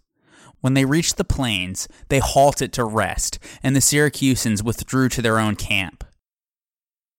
That evening, seeing the wretched condition of their hungry and demoralized troops, the Athenian generals made the decision to try and sneak away in the darkness, and to no longer press forward to Catania, but to go southeastwards towards the sea. This route would lead them to the other side of Sicily, towards Camarina, Gela, and other Greek and Sicyl cities. More importantly, it was in the opposite direction of the Syracusans. So in order to deceive them and achieve a head start, the Athenians lit as many campfires as possible to act as decoys, and then marched out under the cover of darkness.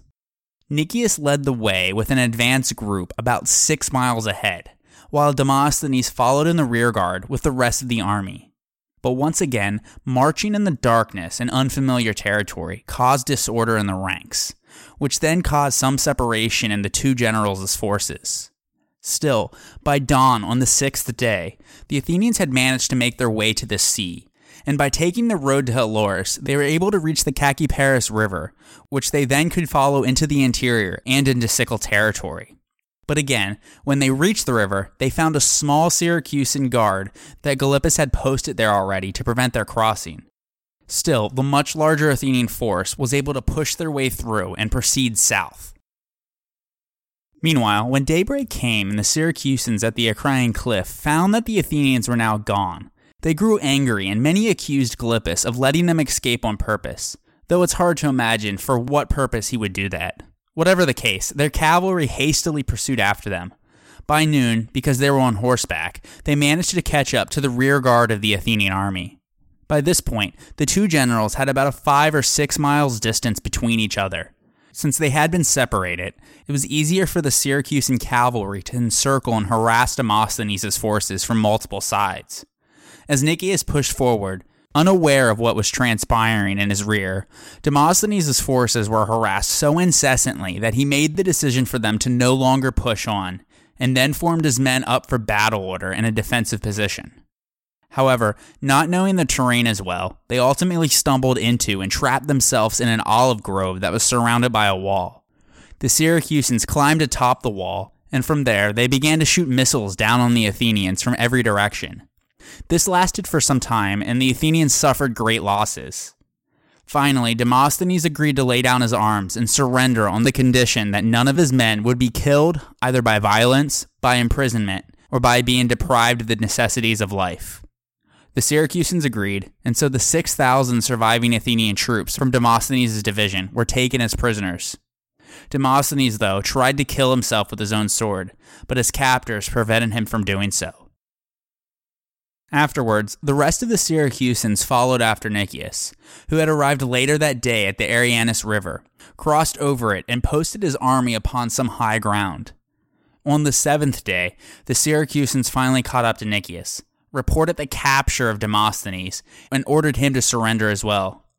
Nicias was so incredulous at this news that he asked for a truce to send a cavalryman to verify its veracity.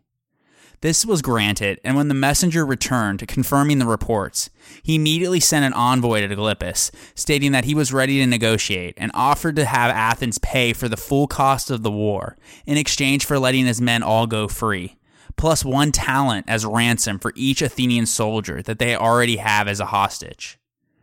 The Syracusans in Gylippus refused this proposition, though, because no amount of money was worth removing the chance that they now had to wipe out the Athenians. Instead, they trapped Nicias' army and devastated them also with missiles, just as they had done with Demosthenes' forces. The Athenians held out until evening, when they tried to escape in the dark, but in this attempt, only 300 men were successful in busting through the Syracusan guard. On the 8th day, Nicias once again tried to force his way through the enemy, and through the onslaught of missiles, cavalry attacks, and hoplite assaults, they pressed southwards. They managed to make it the 3 miles to the Asinaris River. There, his parched troops became disorganized in the rush to find drinking water and to cross the river. So as the Athenians disorderly crossed the river, many were trampled to death, and others became entangled, fell into the river, and drowned due to their heavy equipment. At the same time, on the other side of the river, a Syracusan force was waiting, and they stood high above and threw missiles down on them. And so the rest were completely massacred by the Syracusan force. Thucydides writes the river became spoiled as it was full of blood, because bodies began to pile upon one another in the riverbed. Most of the few who escaped and made their way down the river were ultimately killed by Syracusan cavalry. Nicias personally surrendered to Gylippus, not the Syracusans, hoping that the Spartan would remember his role in the peace treaty. He told Gylippus to do whatever he liked with him, but to stop the slaughter of his men.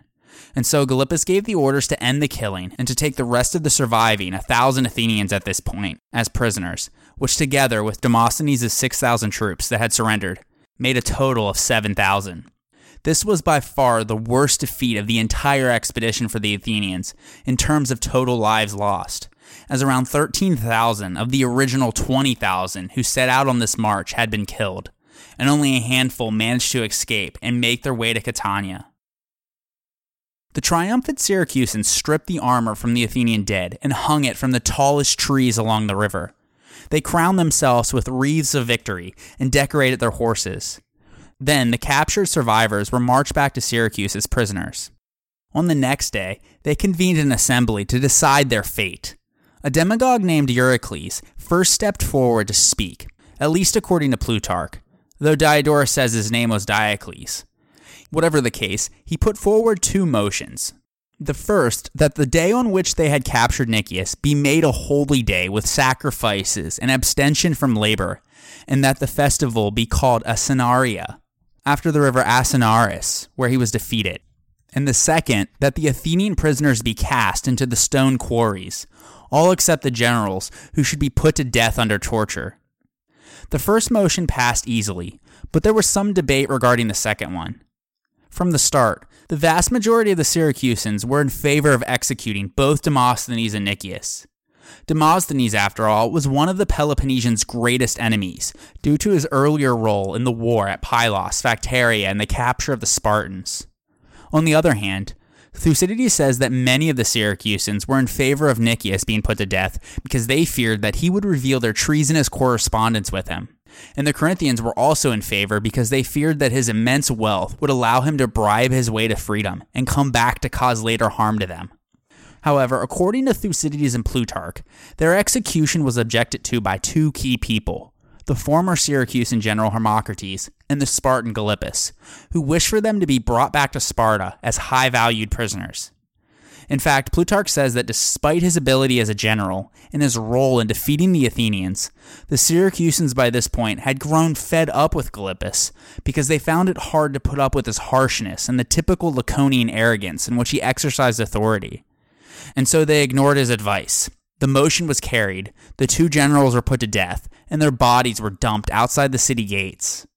However, Diodorus provides an entirely different account. He says that an elderly man named Nicolaus gave a very long-winded speech. He had lost his 2 sons during the war, so many expected him to be in favor of punishment. But instead, he sought pity for the 2 Athenian generals and had won over the people until Gylippus stood up to speak and induced the Syracusans to pass a sentence of death on the 2 generals. And even more different yet, Timaeus denies that Demosthenes and Nicias were even put to death by the Syracusans. Instead, he records that Hermocrates sent word to them of the decision of the assembly while it was yet in session, and in conjunction with their guards, they took their own lives. Regardless of who ordered it, who supported and opposed it, and how it was done, the result was still the same. The two most experienced Athenian generals were now dead. Thucydides perplexingly makes no evaluation on Demosthenes. On the other hand, he was especially critical of Nicias' leadership, but he does write in an extraordinary eulogy of him, saying that Nicias was particularly undeserving of his fate because of his devotion to virtue.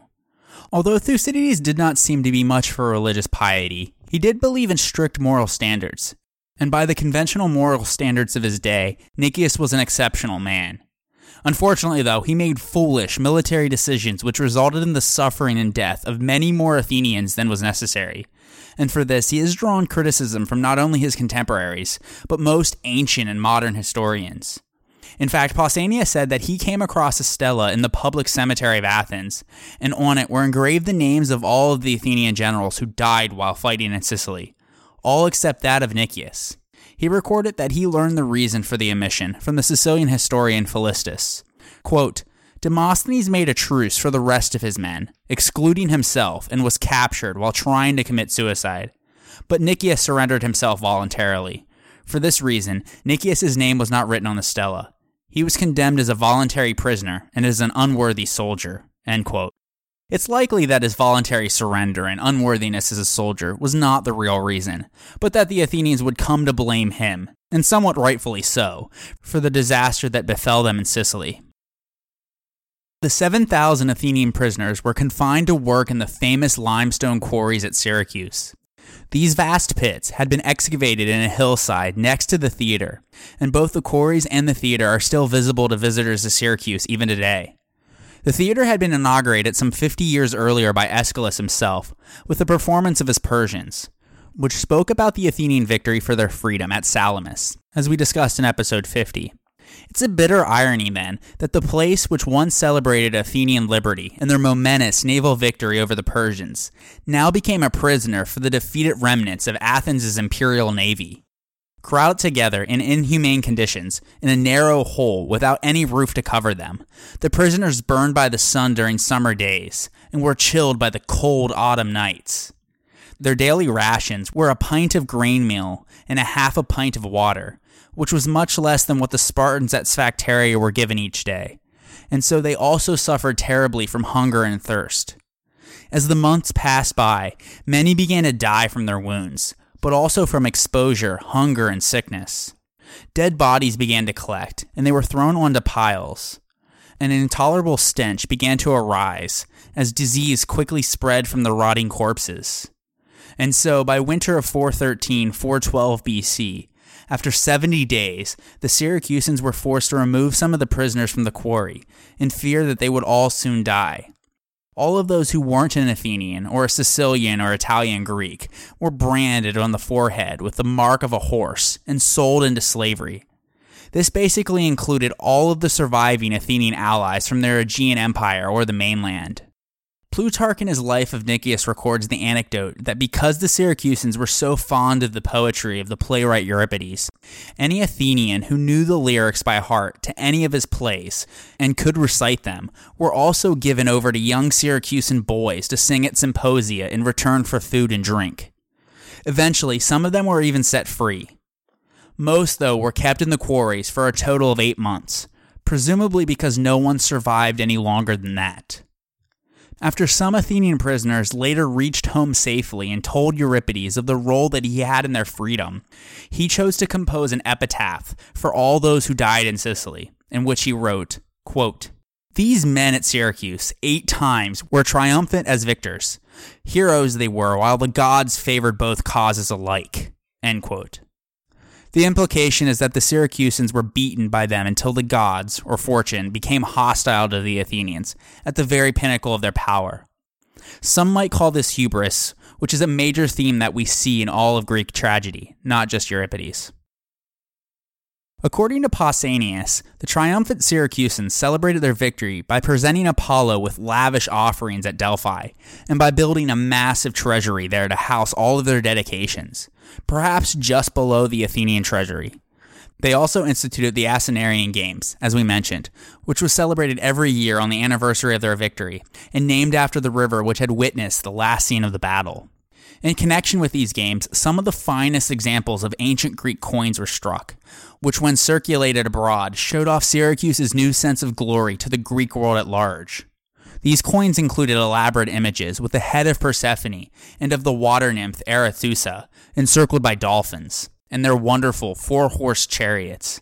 In particular, there were several issues of large 10 drachmae medallions, with an exquisite Persephone crowned with barley on one side. One was found by archaeologists on the slope of Mount Etna. Thucydides summarized the Sicilian expedition as follows, quote, "This was the greatest event to have happened in the war, and as it seems to me, the greatest that we know about in Greek history. To the winners, the most splendid of victories. To the losers, the most disastrous of defeats. For they were totally defeated in every respect, and endured the greatest sufferings. They experienced utter ruin. As the saying goes, all was lost. Ships, men, everything. Only a few from the many returned home." End quote. Thucydides calls this the greatest success for the victors and the greatest disaster for the defeated in Greek history up to that point, and the superlative is justified. The Athenians had started with great ambitions, had spent large sums of money, and had sent large numbers of ships and men, but few of the men and none of the ships returned home. The money was spent in vain, and the psychological effect on them and on the whole Greek world was enormous. Essentially, the Athenians had lost tens of thousands of men and 2 fleets, spent an insane amount of money, and accomplished nothing. Strategically, Thucydides believes that the Athenians had miscalculated in 2 major respects. First, they underestimated the strength of the Syracusan cavalry and navy. And second, they believed that the Sicilians were disunited and would flock to their banner upon their arrival. His long and detailed account of the Sicilian expedition in Books 6 and 7 reveals his own thinking that the expedition was a mistake, likely because it was such a big departure from Pericles' defensive strategy. Pericles had advised the Athenians not to extend the empire while at war, and Thucydides himself, who was a great admirer of Pericles, recognized that the peace of Nicias was a hollow peace, as he put it, and that a state of war existed in actuality. Still, despite the fact that he thought it was a mistake, and Alcibiades was the author of the Sicilian expedition, Thucydides' narrative gives the impression that the attack on Syracuse could have succeeded, and indeed very nearly did succeed, but serious blunders by Nicias were the chief reason for the ultimate defeat of the Athenian forces. And his harsh judgment of Nicias' poor leadership is further reinforced by Thucydides' strongly implied support for Lamachus' plan of action, and his reporting of Demosthenes' damning critique of Nicias' conduct of the campaign. However, the analysis of Thucydides' interpretation of events does not match the narrative that he laid out. In his review of the Athenians' achievements under Pericles, and their failure under his successors, he writes, quote, "Many mistakes were made, as you would expect in a great city with an empire to govern, including the Sicilian expedition, which was not so much an error of judgment about the enemy, but the failure of those at home to take the right decisions for the forces overseas. Through their private intrigues for the leadership of the people, they weakened the army in the field and brought confusion to Athens' policy by their disputes." End quote. It seems certain that Thucydides wrote these words after the end of the Peloponnesian War, and some time after the composition of Books 6 and 7.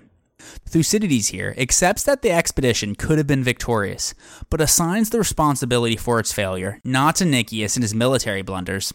In fact, he actually praises him in the highest terms, as we mentioned, but to those at home, in what he felt was a misguided Athenian democracy.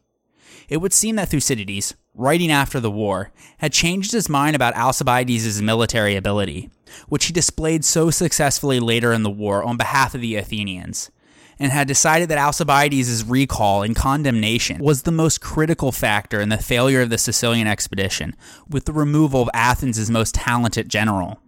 Therefore, it was his political enemies at home who should bear the brunt of the blame for making the wrong decision to recall him, because they had put their own personal ambitions of leading the demos before the needs and the good of the state. Historians since Thucydides have continuously tried to argue one way or another for why the Sicilian expedition ultimately failed. Some believe that it was fatally flawed from the outset, and that the Athenians' attempt to conquer Sicily was an example of mad arrogance by their imperial democracy. They argue that controlling a large and populous island like Sicily at such a great distance as it is from Athens would be much harder than controlling the islands and coastal cities of the Aegean. And although in the short term, Athens might have been able to conquer Sicily, it is hard to believe that they could have retained control of the island for long. Others, though, argue that the war party at Athens had not been crazy to believe that the Athenians could have brought Sicily under their control, and that there was nothing inherently wrong with the plan strategically, but that a series of bad tactical decisions ensured its failure. They argue that with better leadership, the campaign might have succeeded. In particular, some have judged that by far the biggest single reason for the expedition's catastrophic failure was the incompetence of Nicias, which was only aggravated by the recall of Alcibiades and the death of Lamachus. Though the mutilation of the Herms could not have been predicted, the mistrust inspired by Alcibiades' well-known irreverence and recklessness was a terrible and foreseeable liability to the war faction. Although there is a case that those at home should be blamed for the quarrels over the mutilation of the Herms and the lack of wisdom in sending out Alcibiades with the charge over his head, their poor decision-making ultimately was not the decisive factor either. In fact, those at home are hardly mentioned after Alcibiades' condemnation. Perhaps blame should be given to the Athenian people, who voted to grant full powers to their generals to conduct the campaign as they saw fit, and they also voted to send out 2 massive fleets, both without complaint or criticism. Sure, Nicias' timidity was in large part a feature of his personality, and he bears a great deal of responsibility for the expedition's miserable end, but his fear of acting without authorization from the ecclesia was exacerbated by the impeachment of several unsuccessful generals the previous decade, including the 3 generals who failed in the first expedition to Sicily, and the historian Thucydides himself. Therefore, perhaps in our final analysis of events, poor generalship and military blunders by Nicias should be accepted as the main cause of the expedition's failure, but the blame for this ill-conceived expedition should also be directed at Alcibiades, as his arguments in the Athenian ecclesia were so utterly persuasive in convincing the people that there would be little risk involved, at the Athenian demos themselves, because they were willing to believe anything and everything that their young general told them, and finally, at the people at home, for letting their personal ambitions and quarrels with Alcibiades take precedence over the good of the state. Basically, multiple people had a role in bringing about such a catastrophic disaster in Sicily. According to Plutarch in his Life of Nicias, those back at Athens knew nothing of the disaster until a stranger from overseas had reported it to a barber in Piraeus, very matter-of-factly, as if it were common knowledge. The horrified barber promptly stopped cutting the stranger's hair and ran the 5 miles up to Athens, where he found the archons sitting in the agora and repeated the tale to them. The archons immediately summoned a meeting of the ecclesia and had the barber tell everything that he knew. His description of the outcome of the Sicilian campaign was so horrific that the people at first refused to believe the appalling news. They violently denied the possibility that such a disaster could ever occur, and the barber was in the very process of being tortured as a troublemaker for spreading false intelligence and disturbing the city, when other messengers finally arrived to confirm the astonishing story. When the magnitude of the disaster became evident, and they finally accepted the truth, the angered and frightened Athenian people vented their fury on their politicians who had promoted the expedition, despite the fact that they themselves had voted for it, and on the seers who had predicted its success. In a larger sense, the total and utter destruction of the Athenian forces in Sicily in the late summer of 413 BC sent shockwaves around the whole Greek world. Nobody, and I mean nobody, had anticipated that the Athenians would even lose a naval battle against a foe who had never won one of their own, let alone have their entire fleet destroyed. There was now a general panic at Athens, and with the loss of their navy, and with the Peloponnesian army now being so close at their garrison fort in Decelea, Attica and perhaps the city itself now seemed free for the taking. The Athenian defeat in Sicily also caused a great shift in foreign policy for many other city-states in the following years. Those which had until now been neutral would opt to join with Sparta, likely assuming that Athens' eventual defeat was imminent, and many of Athens' allies in the Delian League would also rise up in revolt. Although the Athenians immediately began to rebuild their fleet, there was very little that they could do about the revolts for the time being. The expedition and consequent disaster left the Athenian treasury reeling financially. The loss of 2 huge fleets was bad enough, but they also were desperately short of fighting men. Some 10,000 hoplites had perished in Sicily, but more importantly, so did 30,000 experienced oarsmen. Ultimately, Athens would have to rely on a much smaller fleet that was manned by ill-trained, inexperienced rowers. The aristocrats who had never liked democracy would find in the failure of the Sicilian invasion an opening for their oligarchic programs, and there quickly would be a wave of anti-democratic agitation. In the background, the exiled Alcibiades, with a bounty on his head, would continue to prove to the Athenians that he was still alive and could do them both harm and good, both as an advisor of the Spartans and then to the Persians, who would step forward and officially enter the war. Their financial and military backing would have major implications, but for whom? Find out next time on the History of Ancient Greece, Episode 102, Living on a Persian Prayer.